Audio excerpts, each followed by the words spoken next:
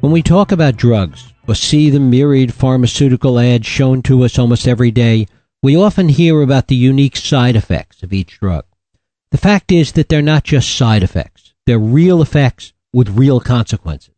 This is true not just for the complex, highly marketed drugs, but for our most basic antibiotics. In fact, we come to think of this class of drugs as almost free from consequence. The truth is they may have bigger and more far-reaching consequences than the drugs that can cause individual problems. For these drugs, the consequences may be to our whole species and to the ancient human microbiome that makes up a large part of who we are as individuals and as humans. We may be seeing these consequences every day in the increase in childhood asthma, autism, obesity, certain types of cancers, and so many other areas. We're going to talk about this today with my guest, Dr. Martin Blaser.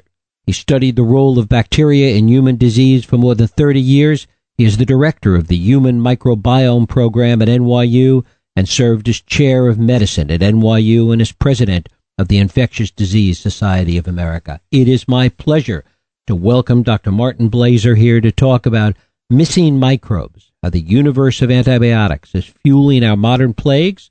Dr. Blaser, thanks so much for joining us.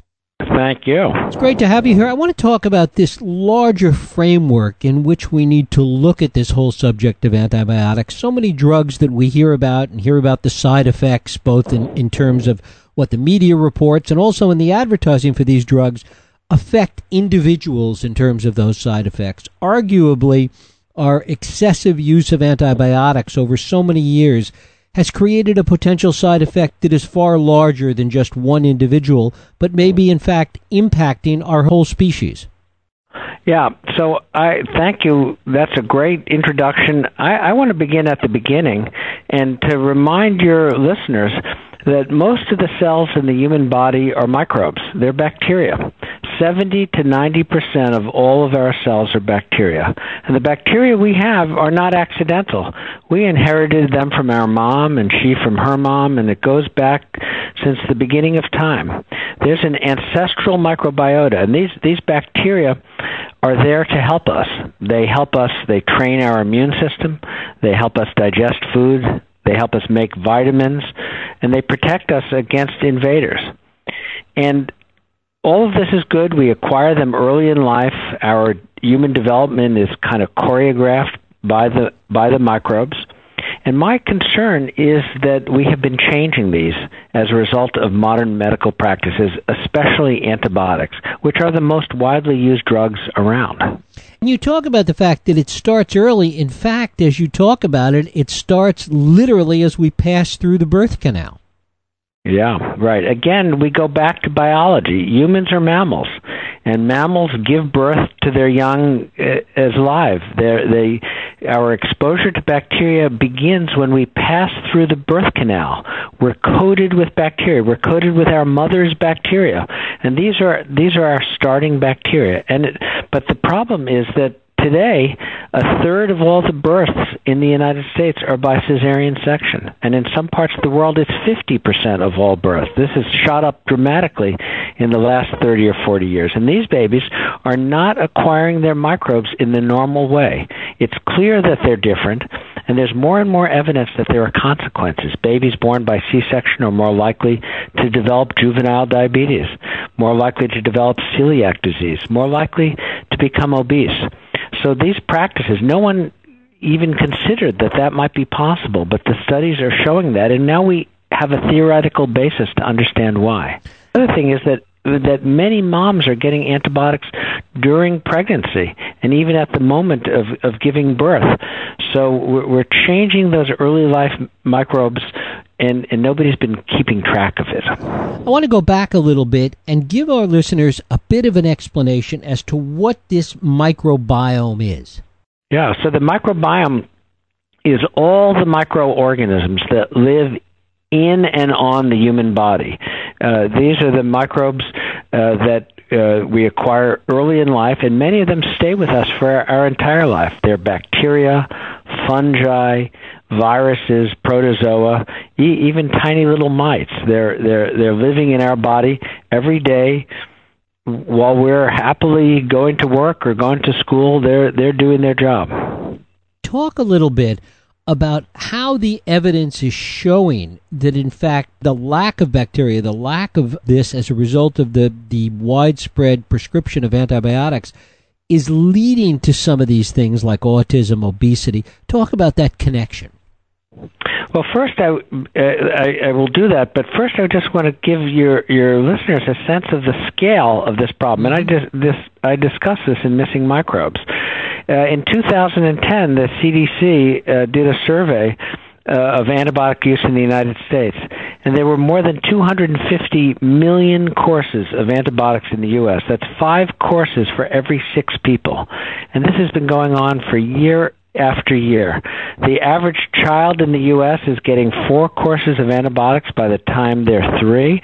They're getting 10 courses by the time they're 10, 17 courses by the time they're 20. So the antibiotic use is enormous, and potentially this has consequences. I first got the idea when I considered that farmers have been feeding antibiotics to their livestock for the last 70 years so that they can make their animals fatter. This is what's called growth promoters. The farmers found that when they give low doses of antibiotics, the animals use their food more efficiently, they gain weight, and that means that they can produce meat more cheaply. The reason they use it is because it works.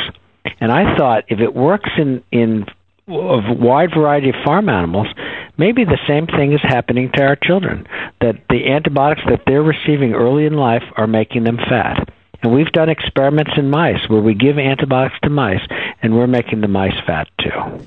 What are we seeing in terms of the different impact of the overuse of antibiotics in kids, which is what you've been talking about, versus the overuse in adults? And are the consequences similar? I don't think the consequences are similar because kids are developing. They have to develop their metabolism. They have to develop their immune system. Their brains have to develop. So it's a very critical time of life. That's the time of life when the microbiome is just establishing itself, and so we're perturbing it at that very moment. And I would predict that would be the time when we have the greatest consequences. In adults, our microbiome is already established. Every person has their own kind of unique signature. And there may be consequences to antibiotic use later in life.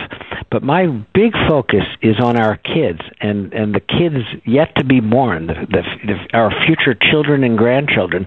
These are the ones who we have to start with protection and prevention, and then we can work on cure as well. What are we losing in terms of some of these ancestral microbes that literally have been wiped out historically?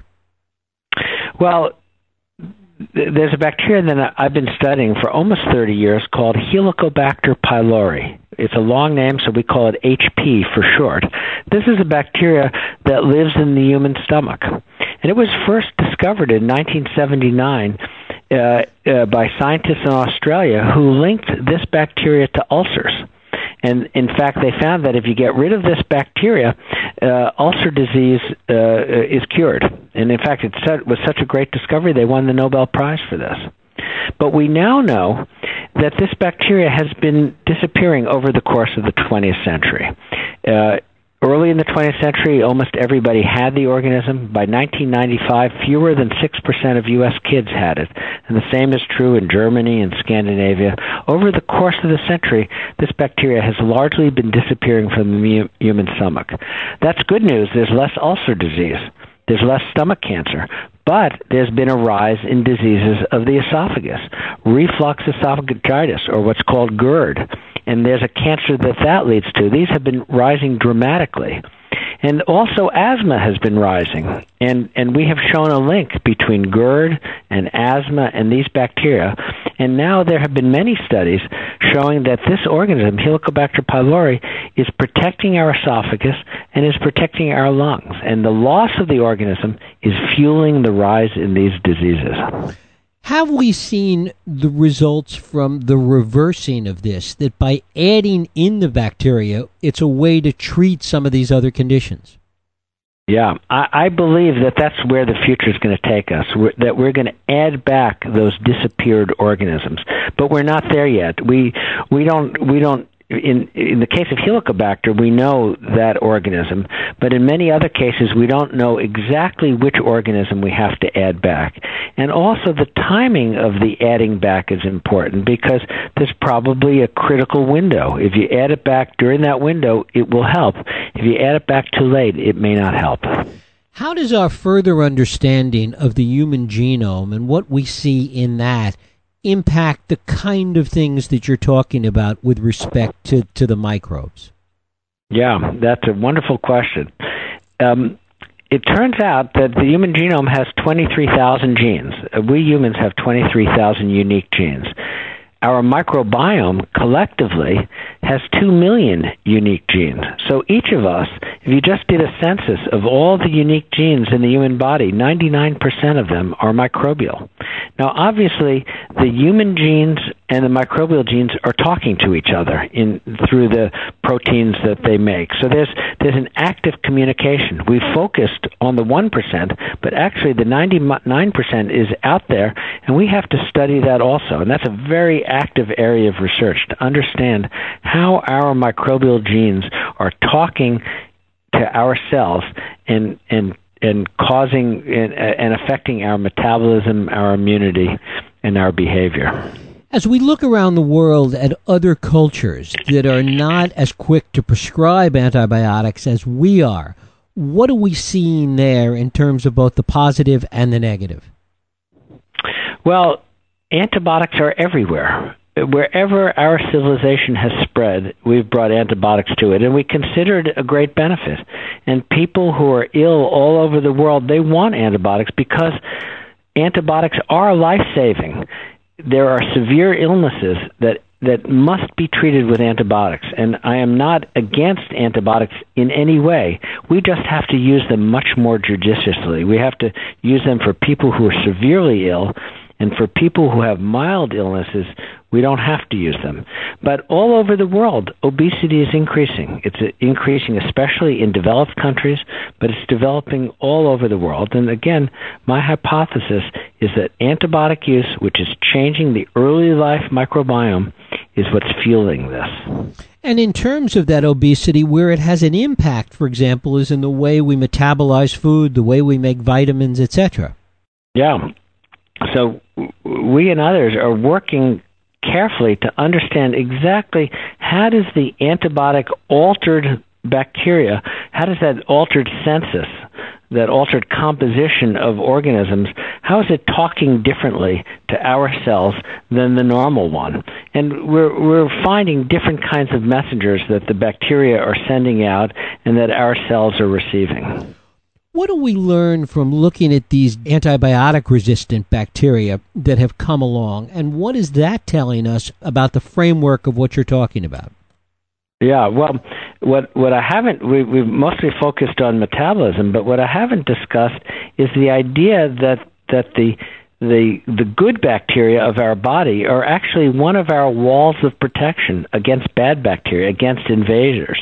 And as we're degrading our good bacteria, we become more susceptible to invaders. This has been shown in experiments in mice.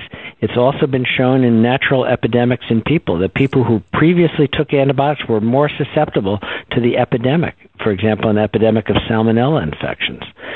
So this is an area that we really have to be careful about, and that's chapter 15 of my book is called Antibiotic Winter. It's a very bleak scenario about our susceptibility to epidemics that is worsened because of the degradation of our internal ecosystem, our internal balance of good guys, weakening us against the invaders. And it is specifically related, and we've touched on some of them, to these autoimmune diseases, things like allergies and celiac disease, which you mentioned before. It has a real profound effect on the autoimmune diseases. Yes. Again, we know that the early life bacteria are instructing our immune system. They're helping our immune system develop. So you can immediately see that if the bacteria are different, then the instructions to the immune system on how to develop, on how to recognize what's self and what is non-self will be different. And there's more and more evidence that the roots of some of these autoimmune problems are beginning early in childhood. What do you hear from the medical community when you put this out there in terms of the doctors that are so quick to prescribe these antibiotics, particularly to kids, for everything from, a sore throat to small sore throat to an ear infection? Well, I'm not the first person to say that there's been an overuse of antibiotics. It has been long recognized, and the leading authorities in pediatrics and family practice, they all recognize that too. But now I'm showing new evidence that there are costs associated with antibiotic use, biological costs, that we were not anticipating before. And this is making it more and more important that we control antibiotic use, that we're much more judicious. And the doctors I'm talking to are responding very well because, in fact, now that it's put out there, it's quite obvious. So we have to have doctors examine patients more carefully and spend more time with the patients to say, in this child with a mild illness, they don't need an antibiotic, or maybe they do, rather than every child getting an antibiotic. With respect to the broader impact that this has had on society in terms of the increased rates of asthma, the increased rates of so many of these diseases we've been talking about, how difficult is it going to be, even if we prescribe less antibiotics to kids, how difficult is it going to be to begin to turn this around? Or is it even possible?